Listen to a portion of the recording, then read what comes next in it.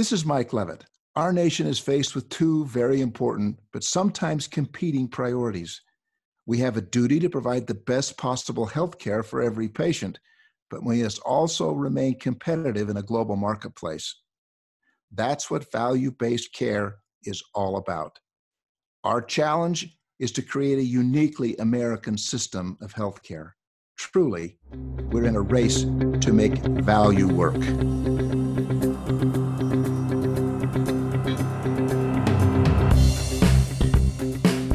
Welcome to The Race to Value, a weekly podcast hosted by Dr. Eric Weaver of the Institute for Advancing Health Value.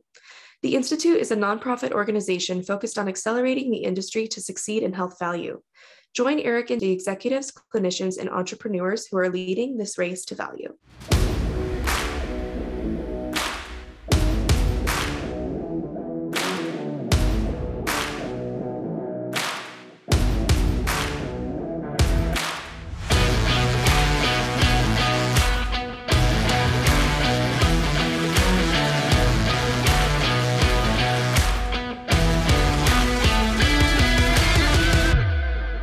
Hello, everyone. We're going to be discussing the end of the pandemic, transitioning to a high-value system. I could not be happier today to chat with Dr. David Nash. He's someone that doesn't really need an introduction, but I'll give one anyway. He's an American physician. He's a world-renowned Scout scholar, public health expert. He's the founding Dean Emeritus of the Jefferson College of Population Health. I mean, his accolades and achievements and healthcare transformation are innumerable, but I'll mention just one. Just last week, he won the Lifetime Achievement Award from the American Association of Physician Leadership. And if all of that wasn't enough, Dr. Nash is a best-selling author with his new book, How COVID Crashed This System, a guide to fixing American healthcare. So in today's chat, we're going to be discussing insights from Dr. Nash's research on COVID-19's impact on the healthcare system and how the post-pandemic era can help us transition to a higher value system. So Dr. Nash, welcome. So excited to be with you. Yeah, thanks so much, Eric. Great to be together. Appreciate it. My most important title is grandfather right now. And we have number 3 is on the way any day now. So that's pretty exciting. But thanks very much. And with regard to the AAPL event, I had thousands of people check in with me on LinkedIn since Saturday night. It was a really fantastic experience. And I've taught 6,000 AAPL members in person over 33 years. So that'll be a tough record to break. It's if I wish I was good at tennis as Novak Djokovic, but he'll never beat my record of 6,000 AAPL members. So it was really a wonderful event on Saturday, and my wife was with me and a lot of pals. So thanks for bringing that up. Well, Dr. Nash, I mean, congratulations on that achievement. And of course, the most important achievement, that of being a grandfather, serving your family in the way that you do and what we all look to do. And, this post-pandemic era, it really forces us to put a lens on future generations. I mean, we're coming out of a pandemic where we have 1.2 million Americans dead. And it seems like we might be going back to business as usual. Sure. We see now that Dr. Ashish Jha, the White House COVID-19 response coordinator, he's going to be leaving his post on July 1. Right. Rochelle Walensky's leaving her post as CDC director. And there's a big transition underway, it seems. And your book was really a barometer to help people understand what happened and with this COVID disaster, which is the biggest medical era in history. And then how do we create this awakening, to make sure it doesn't happen again? So as we start our conversation today, I wanted to see, David, if you could provide your perspective on where we are now as a country in terms of accepting the hard truths of the pandemic and what is the residual structure in place? Should a new variant come back? And I'm hoping you could tell me we learned our lesson and have a permanent leadership placement, but I'm sensing we may not be anywhere close to where we need to be as a country. Yeah, well, those are a lot of great questions, Eric. Let me try to unpack it a little bit, and I appreciate your talking about our book with Charles Wolforth and basically how I spent 2 years of work during the pandemic to produce How COVID Crashed the System. I was with Ashish Jha, who's a good pal, yesterday morning in Washington at the Council of Economic Development. Mark McClellan and I were the reactors in a panel discussion at the beautiful Willard Hotel in downtown DC. It was Ashish's last day in the White House yesterday. So back to Brown University School of Public Health he goes. And somebody asked him the same question you're asking me. So why don't we start with that? And the question that they asked Dr. Jawa, are we ready? And he gave a very nuanced answer, which was, well, we accomplished a lot. We have an infrastructure in place, sort of. My own personal view is that the office of the presidential response to COVID is now a janitorial closet somewhere in the west wing of the White House, if that. So, look, it is sad. I think most people would like to have all of this in the rearview mirror and not give another thought. But let's put it into perspective. 1.2 million dead. That is the total of all combat casualties of every war since the Revolutionary War for the United States. I mean, I'm a history buff, and so I'm interested in this on multiple levels. And as we discussed in the last chapter of how COVID crashed the system, for people who have read the Ian Toll trilogy about the war in the Pacific, here's the punchline, Eric. Sadly, in our great history, when the dying stops, the forgetting begins. When the dying stops, the forgetting begins. And so people want to forget. I get it. But one of the reasons I wrote the damn book is I can't forget. I mean, I can't. I have PTSD from it. And I was not on the front lines taking care of patients. My daughter was, as my wife and I were home watching, and she's a physician too. So I don't know about you, but I still think about it every day. So to answer your question, most Americans, COVID's over. What's your problem? And nobody wants to wear a mask anymore, and nobody wants to think about it. Now, we have more than 1 million people who have long COVID. So they're living proof that we're still living with this. We have cases in China going like this because they have no herd immunity. So from a clinical perspective, yeah, the emergency's over. I get it. I think from a societal perspective and in our industry, to me, it's not over. And to declare, the emergency over, I understand the politics of that. Let's just look at an immediate consequence from May 11th, when COVID was declared over. An immediate consequence is tens of millions of poor Americans who lost their Medicaid coverage. Now, this has all kinds of implications. There's going to be redetermination, which is the fancy way of saying they got to re-enroll. And then there's the fact right here in Philadelphia, where Medicaid is a huge payer, and we have 5 academic medical centers. These people are going to end up in our emergency room, and it's going to cost a fortune, and they're going to get sick because they have no access. And we're back to where we were in March of 2020. So short answer to your question, when the dying stops, the forgetting begins. That's pretty sad. And my issue is, have we learned anything, and are we going to be better prepared? So we could tackle those questions in turn if you'd like, but it's I think it's a sad day for America's biggest business, which is healthcare. Well, David, we appreciate the candor and the brutal honesty. Brutal. And yeah, and you and I had the conversation just a couple of days ago, Yeah. and you made this point that left an indelible impression on me. After 9/11, we had 3,000 people die, Right. and we're still taking our shoes off at the airport. Yep. But with COVID-19, it's business as usual. Business as No one's usual. driving the bus. Right. It's a little scary out there. Yeah. Well, I brought this up with, Ashish, who's a great guy. And, and Mark McClellan, super smart. These are the top people in the country. And I think we all agree, look, we did an amazing job, no question about it, warp speed, getting everybody vaccinated. Of course, the science was amazing, a lot of it right here in Philadelphia. On the other hand, I think the societal issues, they were very tough to handle. Structural racism, inequality, and no one wants to talk about how we're going to tackle those issues. I think, Eric, for me, the take-home message, I guess if you had to have one message, would be, what's the true north of America's biggest industry, healthcare? So let's just frame it up that way. We got $4 trillion in annual spending. About $1 trillion of that is probably of no value and maybe even dangerous. So that's one take home. We don't, life expectancy in the United States is in reverse gear.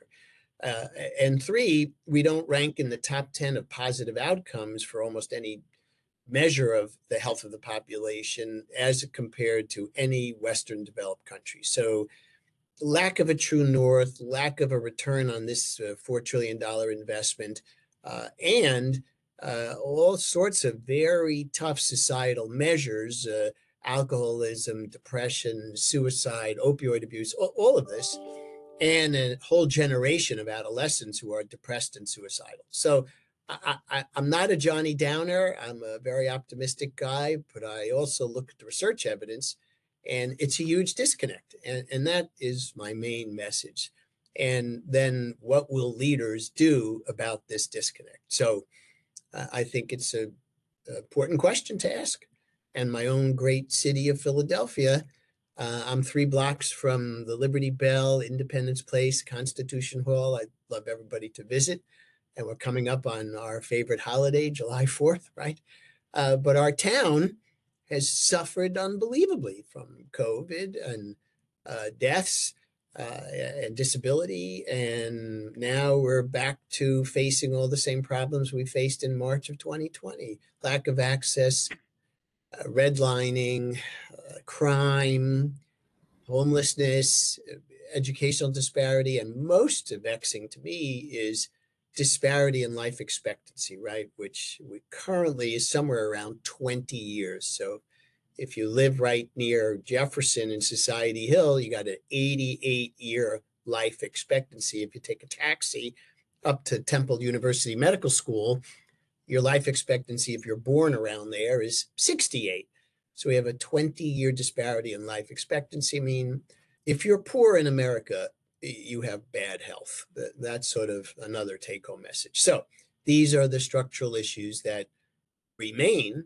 And even though COVID may not be a public emergency, I get it, the structural challenges are all still there.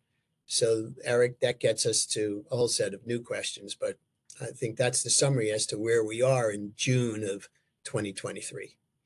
Well, Dr. Nash, it's readily apparent, to all of us, these structural challenges remain, but I can't help but think there's some level of elevated consciousness that's taken place as a result of the pandemic. We see, for example, a heightened sense of awareness around health equity, and we've had systemic health inequities in our country since the transatlantic slave trade. Yeah. I mean, it's the data is irrefutable. Irrefutable. We haven't done anything about it materially in terms of reversing that terrible trend, and the public, saw, these exacerbated health outcomes that came out of COVID-19 within minoritized communities. They saw the pre-existing disparities and how they were magnified under the microscope. And, you wrote an article a while back, and it had the sentence, COVID-19 blasted a searing light on social determinants of health. And just in thinking about that, I have to hope that we're at this point where we can collectively realize that value-based care cannot truly be attained without addressing these health inequities. So, can you speak a little bit about where we are in terms of committing as a country to abolishing these racial disparities in care, and how the pandemic provided us with a lens to, take charge and incorporating this within the value movement? Well, I'll try, Eric. I wish I had all the answers. Clearly I don't. But what do I see happening in the marketplace? And, I spend a lot of time talking to people all over the country and traveling. So my sense right now is finally, I think the conversation about value-based care, and we could even debate what that means, but what I'm seeing is you can't have value without equity. That's a relatively new way of thinking about value-based care, at least as best as I could tell. And what does that mean? Well, I think when we understand the economic implications of inequality and disparity, that gets people's attention. People like chief financial officers at big delivery systems and integrated systems and managed care plans. You can't have value without equity. Why? Well, the cost of those disparities, recent work that everybody's read in JAMA, even in the last month, we're talking about tens of billions of dollars annually, lost productivity, premature death, disabilities. I mean, all of that means it costs the system a lot of money. And employers are getting engaged in this conversation, I think, to a greater level than ever before. And then the final thing that I'm seeing, and we use this, somewhat clunky term of the payvider, these new relationships between payers and providers, even in our own town. I'll get to that in a minute. But I think the emergence of the payvider has given value-based care extra energy. So to summarize, you can't have value without equity. I think that gets people's attention. The economic implications of this lack of equity and the disparities, really powerful, in the tens of billions. And then the creation of the new payvider model. So a good example right here in Philly is even at Jefferson, where I've been for 3 decades. I mean, we now own a Medicaid managed care plan that's very successful. We're about to rename it from Health Partners Plan to Jefferson Health Plan. That's really exciting. I didn't think in my 3 decades here I would ever see Jefferson Health Plan. So I'm excited about this. One of the reasons I'm still working, because I think I want to be around to see, will that sort of model and the payment coordination, alignment of incentives, care coordination, will that finally get us to sort of, the promised land of delivering a higher value at a better care at a lower cost? So I'm optimistic that you can't have value without equity, the rise of the payvider. And I guess, Eric, the third piece is something you and I think about all the time, and that's changing medical, nursing, and pharmacy education to produce the doctor of the future, if you would. So she'll be prepared to work in this payvider world. So these are the sort of 3 take-home messages. Make me more excited and still optimistic about value-based care. But to me, most important message is you can't have value without equity. And that makes such key, important sense to me. Well, Dr. Nash, I think another important vector that's moving the industry perhaps in, a positive direction that coming out of the pandemic is just innovation and Yeah. consumerism. I mean, we saw, during the public health emergency that we were really forced to test innovations at scale, things like telehealth and hospital at home and physical infrastructure changes and novel medical devices and Yes. all of which provided these federal agencies with data on what works. I mean, there's certainly a great amount of research and understanding now. Although a lot of these innovations are going to cease with the ending of the public health emergency. I mean, we have an extension, through next year on the Medicare telehealth flexibilities. Right. Congress also extended acute hospital at home care at home program Right. through 2024. So a lot of hospitals can continue to receive waivers and reimbursements for hospital at home. So, David, I mean, what is your take on the long-term impact of the flexibilities that were granted Yeah. during the public health emergency? And then is this somewhat of an inflection point Well, maybe we can look to? it's a great question, Eric. I think we are at an inflection point. Let's go back to, March, April, May of 2020, a very tough time indeed, and tough here at Jefferson. And I didn't do it, but I had colleagues who were all over telehealth way before the pandemic and who trained very quickly, spun up a program to train 1,000 Jefferson doctors how to do telehealth. We kept the doors open digitally, but there was a digital divide in our town. Folks who didn't have internet access, well, they couldn't do telehealth. And so all of a sudden, maybe we're starting to pay attention to some zip codes that we never paid attention to, with all due respect, prior. So sure, that spurred a lot of innovation, hospital at home, amazing technology, all because of internet and digital tools. But there are challenges here. Look, there's very little research on the actual clinical outcome from all these tools. It all sort of makes sense to me. I get it. I'm certainly not a Luddite, but I think This was all stimulated by economic incentives. We never would have done any of this had it not been for the pandemic and the economic drivers that led to rapid adoption and diffusion of telehealth and hospital at home. The real test is going to be now, as you noted, when the laws, sunset and we're not going to get paid the same amount. I mean, there's rumbling in doctor groups around the country. No, I want you to come back to see me in person. Okay. When we do that, we'll have some comparisons about the digital outcome versus the in-person outcome. So my take on this is, yeah, there's lots of new technology. I think the real technology we can't even begin to scratch the surface of are two things, certainly, or maybe three.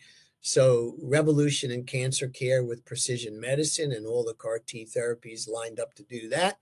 The impact of Chat GPT and what that's going to mean, and artificial intelligence. I mean, the whole area, incredible. And maybe the third technology, more broadly, would be multi-cancer early detection testing. What's the impact of that? All the technology involved in precision health. So precision health and AI together, well, that's a potential major revolution.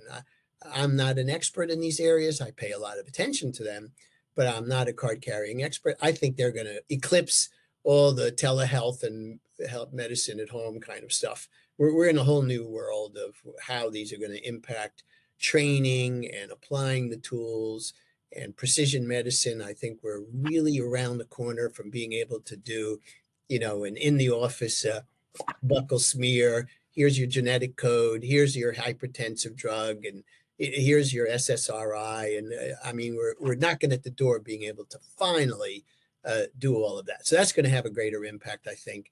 And all of this is stimulated in part by people want convenience. They want their care when they want it. Frankly, Eric, I think the bigger trend is not the technology, but the dominance in the near term of the market by the four big players. And of course, I'm speaking about Walmart, Walgreens, CVS, and Amazon. I mean, these are the forces, the big four, that are going to drive unbelievable technologic adoption and diffusion greater even than what COVID stimulated. That's my view. And, there's no research on this yet, but I'm following this very carefully. So Amazon, Walgreens, Walmart, and CVS, that's where the action is. And that says a lot about where we're going. I think it's going to have a huge influence on clinical training, doctors, nurses, pharmacists, everybody in the business. We have a whole new era to think about. And the tens of billions of dollars invested by these big four to create both horizontal and vertical delivery systems. There's an article in today's New York Times about the corporatization of clinical practice and what does it mean. So these big four, they're the major, to answer your question, they're the technologic drivers. The on-again, off-again switch of telehealth, that's going to look like kindergarten activity, in my view, compared to the unbelievable change coming from the big four. Well, Dr. Nash, as you're discussing technology, I can't help but think about this corollary issue with artificial intelligence. Oh. I mean, we have many leaders out there that are saying, this in the very near future is going to pose an existential threat to humanity, just like the pandemic or the threat of nuclear war or climate change. And I guess I just wanted to ask you, one, is there some lesson to be learned, with us dealing with the doomsday scenario with the pandemic that we can somehow, navigate, through this explosion of technology and the intelligence that's now eclipsing humanity as we kind of reach this singularity? I mean, how are we going to responsibly, deal with some of the technology changes that are underway? Well, that technology, again, I'm not an AI expert, but I'm rapidly coming up to speed. I'm reading Tom Lowry's great new book. Back in Washington yesterday, we had a briefing by the top AI leader from the Accenture company, their global leader on AI. You read yesterday, the European Union passed some new rules and regulations to try to have some influence on the diffusion of AI even into healthcare. Look, I don't subscribe to the doomsday scenario, but I've seen some very interesting things even at the local level. So let me give you a quick story. We asked ChatGPT to provide a history of the quality and safety movement in the United States over the last 2 decades. Well, less than 3 minutes later, a 4-page treatise came to my email, which honestly, Eric, I don't think I could have done a better job. It freaked me out. I mean, this is what I've spent 30 years working on. So, and the website did it in like under 3 minutes. So, okay, we're seeing applications to universities written clearly by ChatGPT. So, we believe that there are tools that can improve physician communication and level of empathy. So again, I'm optimistic about it, but I think now's the time to start thinking, how do we teach this stuff to students, both undergraduate medical education and graduate medical education? If we just wait to see, uh, uh, another great example is I'm all about let's have rotations, clinical rotations in Walgreens, Walmart, Oak Street, Iora, all of that. Let's get trainees into these environments right now and figure out what's working and what's not. Let's do some great health services research to see if these new models have better outcomes at a lower cost. Are they really delivering value? Let's study AI in healthcare and make it immediately a part of the curriculum. So again, I'm trying to get up to speed like everybody else. And fortunately, have met a lot of the leaders. Some of them are going to come to our population health colloquium in September. So we'll get to meet them face to face in addition to reading their books. And as I said, the leadership at Accenture, they're all over this. If you go to Accenture.com, you could read their current report about the impact of AI on healthcare and other industries. So it's very exciting. But I think it's, in the traditional way, we view it as a threat to physician autonomy. Well, I reject that. I think it's an enhancement, hopefully, if we do it right, to physician tools, physician leadership, and physician, guide into the future. But it's going to take work to make that happen. Well, Dr. Nash, I appreciate your comments there. It's certainly an emerging hot topic at the moment. I just happened to be listening to a podcast. Stephen Bartlett was interviewing Mo Gaudet, the former chief business officer at Google. Yeah, wow. And he was their chief AI officer. And, he made the comment, we need to be more concerned with how humankind is going to use AI more than the AI itself. And it just reminds me, like, as we look at healthcare, this collision of moral and fiduciary responsibility. Right. The fiduciary responsibility, obviously, we're obligated to continue to maximize profits for investors, but morally, we have to adhere to the science, the science of the pandemic, the underlying strategies for creating and restoring and maintaining, growing, protecting the health in our country. It's so outdated. We've seen public health perpetually underinvested. Yes. We're at this really unfortunate intersection. I mean, you wrote an article just a few months ago titled "Population Health is the New Public Health," and Right.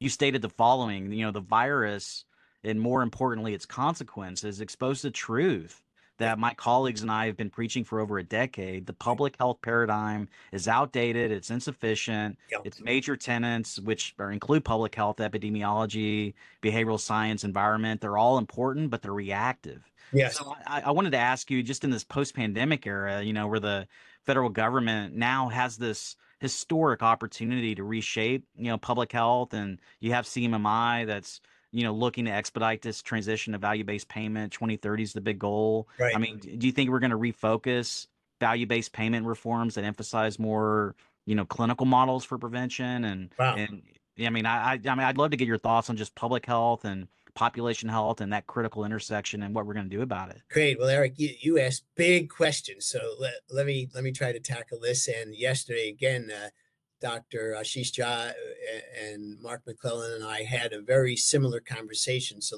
let's try to tackle it in pieces. So let's look at the current situation, which we describe in detail in the book, of course. So $10,000 per person, including children, that's annual health care spending in the United States. Public health spending is $400 per person, 10 grand versus $400. So is anybody surprised that the public health infrastructure got crushed by COVID? So I think the cultural issue here, and again, this is, you're in a tough area here. It's like the sort of cultural third rail.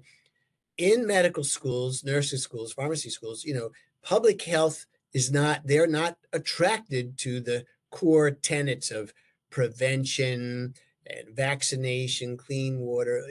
Lena Wynn, one of my heroes, says in her book, public health saved your life today. You just don't remember, or you just don't know it, right? Clean water, clean air, except maybe here in Philadelphia in the last week, vaccination, sanitation, all of that. So public health, let's be blunt. Public health to young people who are in medical school is not sexy. I'm using that term on purpose. It's not attractive. What's attractive to medical students are super subspecialists doing their thing, orthopedists and all the subspecialties in medicine. You got to be an ologist and have a tool. That's what's attractive. The public health docs who are hardly even present in many training environments, it's not seen as a career trajectory. So that's a cultural challenge. Then there's the funding challenge, $10,000 versus $400. Then there's the deployment challenge. The pandemic proved in our city who's in charge of the public health infrastructure. Our hospitals at Jefferson and the other 3 academic medical centers, no one knew who had been vaccinated and who didn't. The city government and the public health infrastructure in our county was separate, wholly separate from the state public health infrastructure. So we have structural challenges, we have a cultural challenge, we have a financial challenge. This is not going to be fixed anytime soon unless we have lots of leadership to tackle these very complicated structural, technologic, and cultural challenges. But you said something, Eric, I want to go back to, and you used the word fiduciary. So I'm going to focus in on that for a moment. I am really concerned about the not-for-profit, trustee governance level control of our industry. And you're talking to somebody who's been a hospital trustee ×2, each for 10 years. So I've been there for 20 years as a board member of 2 very successful not-for-profit healthcare systems. And I'm worried that those folks at the board level who may not even have a core competency in healthcare, they're controlling, when you boil it all away, they're controlling a lot of resources that are public money via how we spend Medicare and Medicaid dollars. And I think at the governance level in the not-for-profit healthcare world, this is a gigantic challenge that hardly anybody's speaking of. And it's controversial when you say, hey, governance leaders, are you up to the task? That's my question. And I'm not going to say more about this, but my view is you want to talk about fiduciary responsibility. Let's start at the very top. Let me give you an example. And it's not nefarious or pernicious in any way. But if you want the delivery system in the not-for-profit world to drive a population health agenda, I have a way that I believe would work, and it's not complicated. Influence via the paycheck the senior most managers and leaders. Let me translate. It's the board's responsibility to declare that we've rediscovered our true north, which is to improve health, and we're going to put our leaders, CEOs, CFOs, chief nursing officers, chief quality officers, we're going to put all of them at economic personal risk for achieving an improvement in health. That would move the needle like tomorrow. So when you look at every other industry, this is not Nash making this up, there's huge research evidence to support my contention that true fiduciary leadership of America's biggest industry starts at the very top, of course, and new economic incentives, in addition to capitation and bundled payment, new economic incentives at the leadership level are necessary to drive a change in behavior and to send a signal to the thousands of employees who work in these places that we've rediscovered our true north, which is to improve health. That's controversial, Eric. I get it. There's a target on my back, I know, for some of this. And we talk a little bit about this and how COVID crashed the system, about a new governance model. But as I see where we are now, just literally a month after the end of the emergency, I don't see boards outside of a handful of organizations embracing the notion that we're in the business to improve health. We're not in the business to increase market share. And I totally understand, no margin, no mission, of course. But I'm issuing a personal challenge, maybe in a nice way, to governance across the nation in the not-for-profit healthcare sector, where the measures of outcome are not as clear-cut as they are in the Hospital Corporation of America or in Cigna or Aetna. I'm issuing a nice challenge. Hey, are you up to what I see we have to tackle immediately? That's my heartfelt view. Well, thank you so much, Dr. Nash, for sharing that. We have to recognize this moral imperative and Yes. healthcare transformation. Don Berwick, wrote about this in JAMA earlier this year. Salve lucrum. The greed and the profit motive in healthcare. Boards have to hold their executives accountable. We have to realign compensation, Right. and we have to truly awaken our delivery system to be more aligned with patient-centered outcomes. Well, and thank you. and what the Thank you for consumer bringing up wants. Don's piece. We all respect Don Berwick, great. I mean, he's been a 30-year pal for me, a mentor, role model. I certainly subscribe to that most recent piece. I think it's damning, putting it politely. I think it's a damning observation and sadly highly accurate. That's my perspective. Yeah, I would have to say that's the case. But I have hope that because of conversations like this, we do have a brighter tomorrow. And I wanted to open up the conversation, to the audience. Oh boy, unscripted questions from the audience. Okay. Glad I had a good breakfast.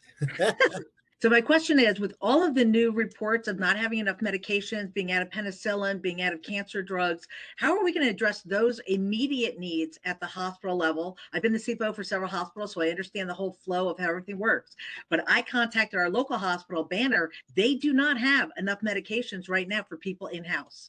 Wow. Yeah. Well, it's a powerful, important area. So I've been on the Pharmacy and Therapeutics Committee at Jefferson for 3 decades. So I totally feel your pain. I don't have a solution to that challenge. I mean, we haven't talked about big pharma, little pharma, generic pharma, biotech. It's a gigantic, super important industry. They're in the gun sights of the Inflation Reduction Act. I'm sure you're aware. There are complex supply chains that go all the way from Mumbai, India to Philadelphia that are part of this shortage. But I can't give you an educated answer on a specific drug shortage other than my own experience on the P&T committee. So I certainly empathize, but I can't give you the answer. Do you think that there will be money or things moving forward that American will start manufacturing and going back to actually doing some of our own? Okay, well, that I can definitely give you some personal reflection. The short answer is yes. I'm very privileged to be on the board of directors of a publicly held generic drug company. We have a very successful, energized effort to increase domestic production, to improve the pipeline from India, to meet all the stringent FDA guidelines. I mean, and not just this company, but many others. So I think the industry knows that it's on notice, and we're going to have to deliver and improve the supply chain. That's an entirely different topic. I mean, we could spend an hour on the big pharma global supply chain, which is incredibly complicated, as I've come to learn.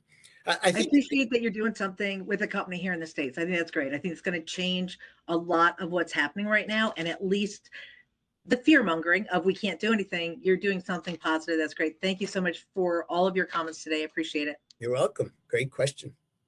Okay, I wanted to take now a question from Tom Merrill. Thanks, Dr. Nash, for and Eric for taking my question. It comes from, I was inspired this morning reading Josh Lau and Emil Navitt's article in Health Affairs about the very topic you addressed earlier, and that was, promoting health equity within value-based care, and that you can't really have value-based care without it.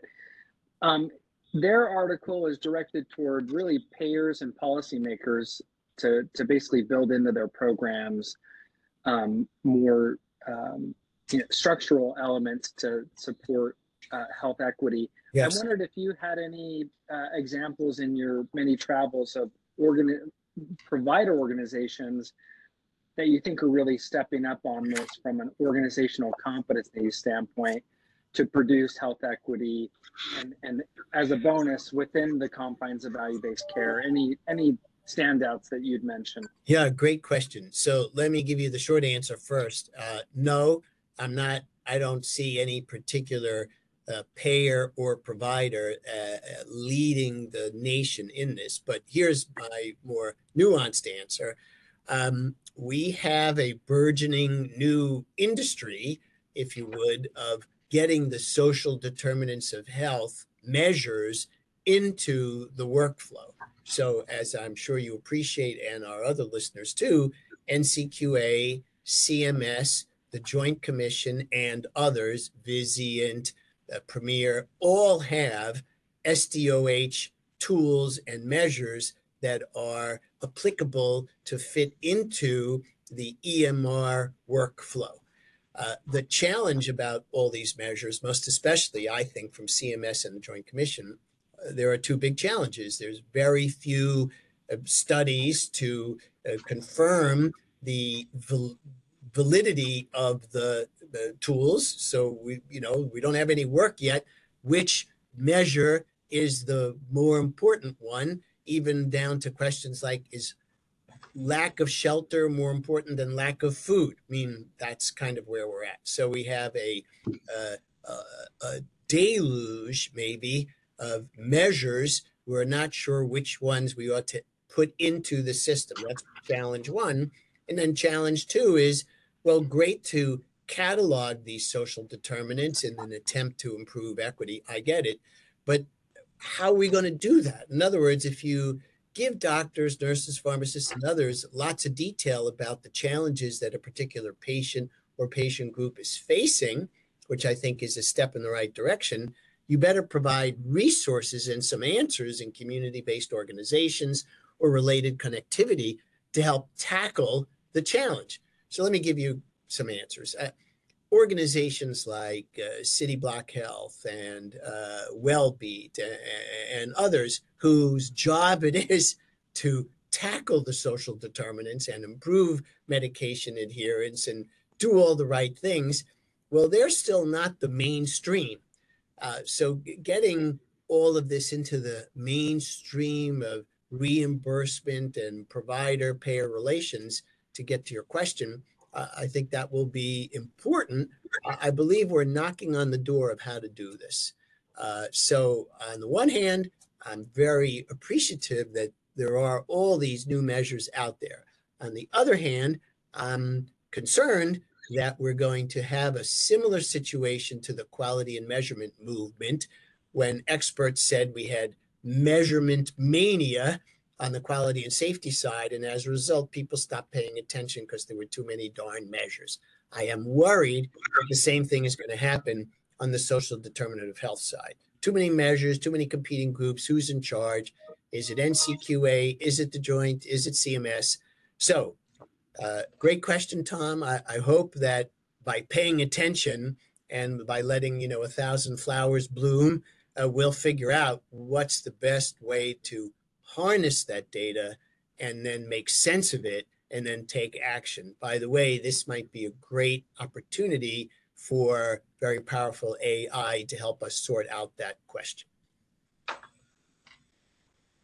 It's a great question, Tom. Thank you for posing it. As I'm waiting for the next question, Dr. Nash, one thing we haven't really talked about is the mental health crisis that was created in this national emergency of COVID-19. And the data, I think before the pandemic was we had 1 out of 5 Americans living with some type of behavioral health condition. Yes. And, that's like 50 plus million people. And, Right. There's about 20 million people with, substance use disorder. Right. There's about 9 million people, as I understand, about 4% of the population that's, dealing with issues of suicidality.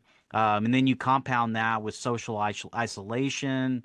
We talked the other day, you and I, about the impact that this has had on younger generations in terms of their socialization. I feel like, and I don't think we've had another refresh of this data in terms of seeing the growth of this behavioral health crisis, but it seems to be alarming right now. And this is multi-billion-dollar impact. I mean, it's people's lives, and we have to somehow address it. So I wanted to just get your take on what do you see in the landscape currently, and maybe how are we going to recalibrate coming out of the pandemic to make sure that we can provide people with the behavioral health care that they need. Yeah, so great question, Eric. And we did have, coming out of the AMA meeting in Chicago, where I was not present, but they did a refresh of the data. It's all over the news yesterday and today.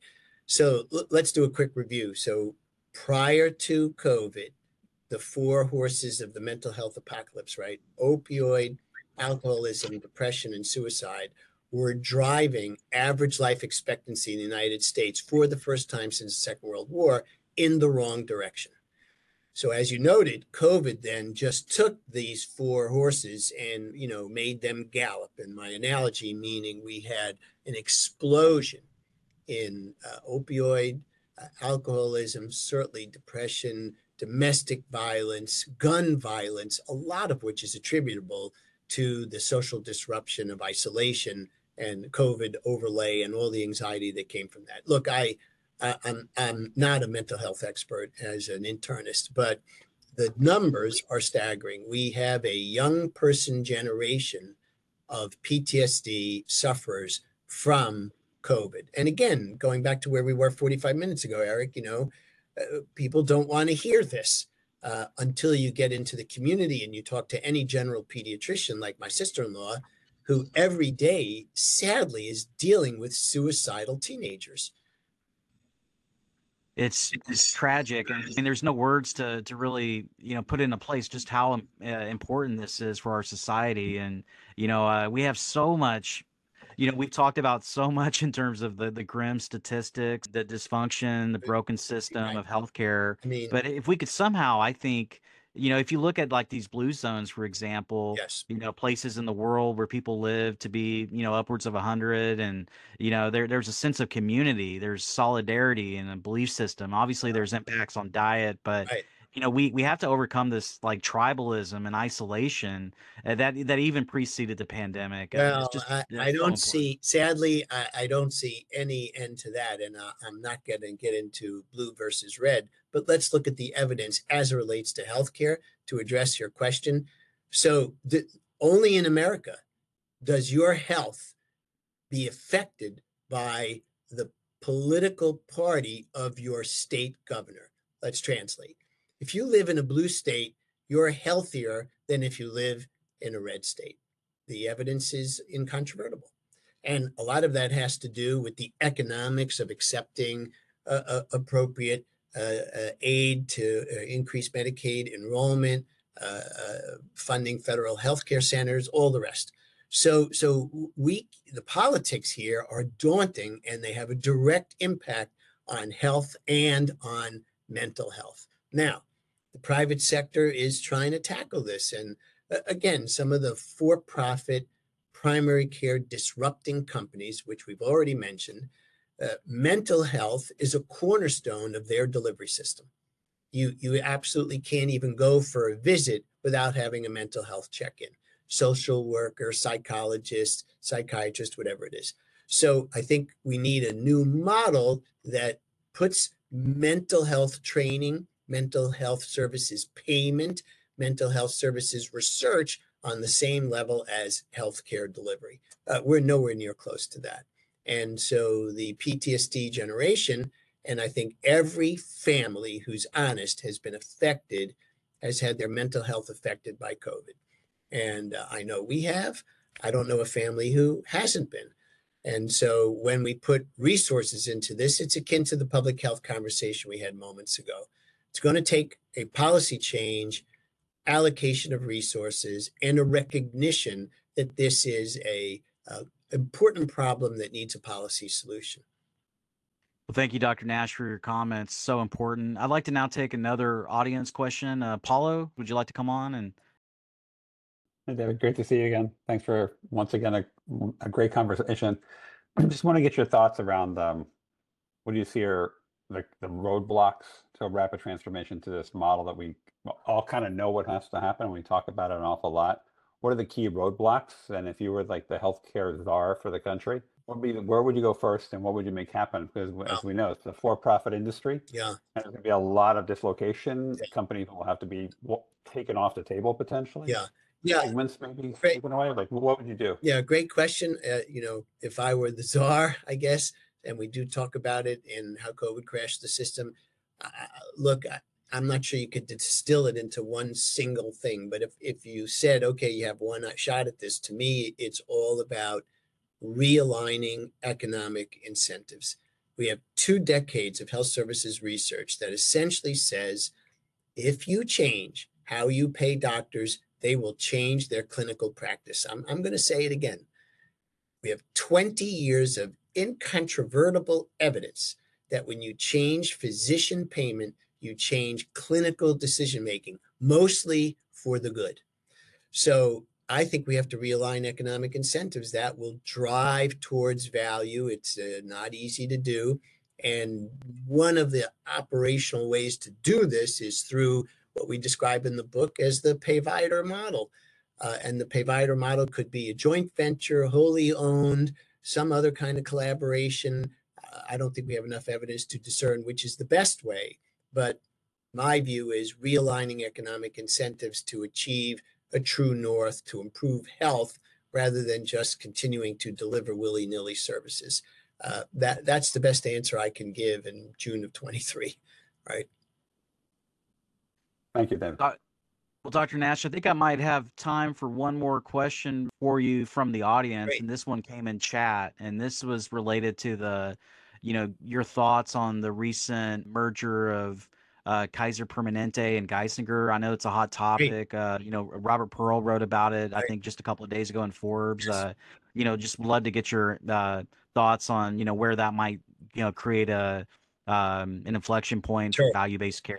Great question. So first, full disclosure, I am a board member of the Geisinger Commonwealth School of Medicine. That's not the fiduciary Geisinger board, but nevertheless important. And we had a lot of insight into the creation of Risant, and I'm a real fan of Jaewon Roos, the CEO of the entire Geisinger system.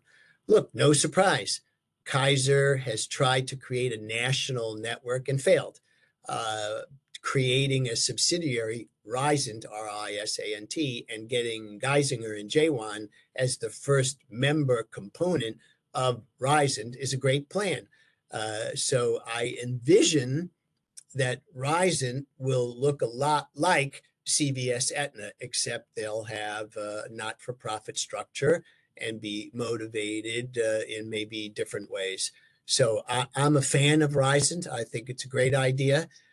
Some of the issues that led up to the creation, a lot of this is publicly available. No secret that Pennsylvania and Danville, central Pennsylvania, where Geisinger is headquartered, of course, aging population, loss of jobs, loss of commercial coverage. I think Geisinger recognized that despite their efficient system, despite the fact that they own their own health plan, the next 5 years looked grim without an infusion of money and a partner. And I think they did the right thing. I'm biased, of course, but I think you're going to see a growth in Risant with the eventual plan that KP and Risant together will have a national footprint.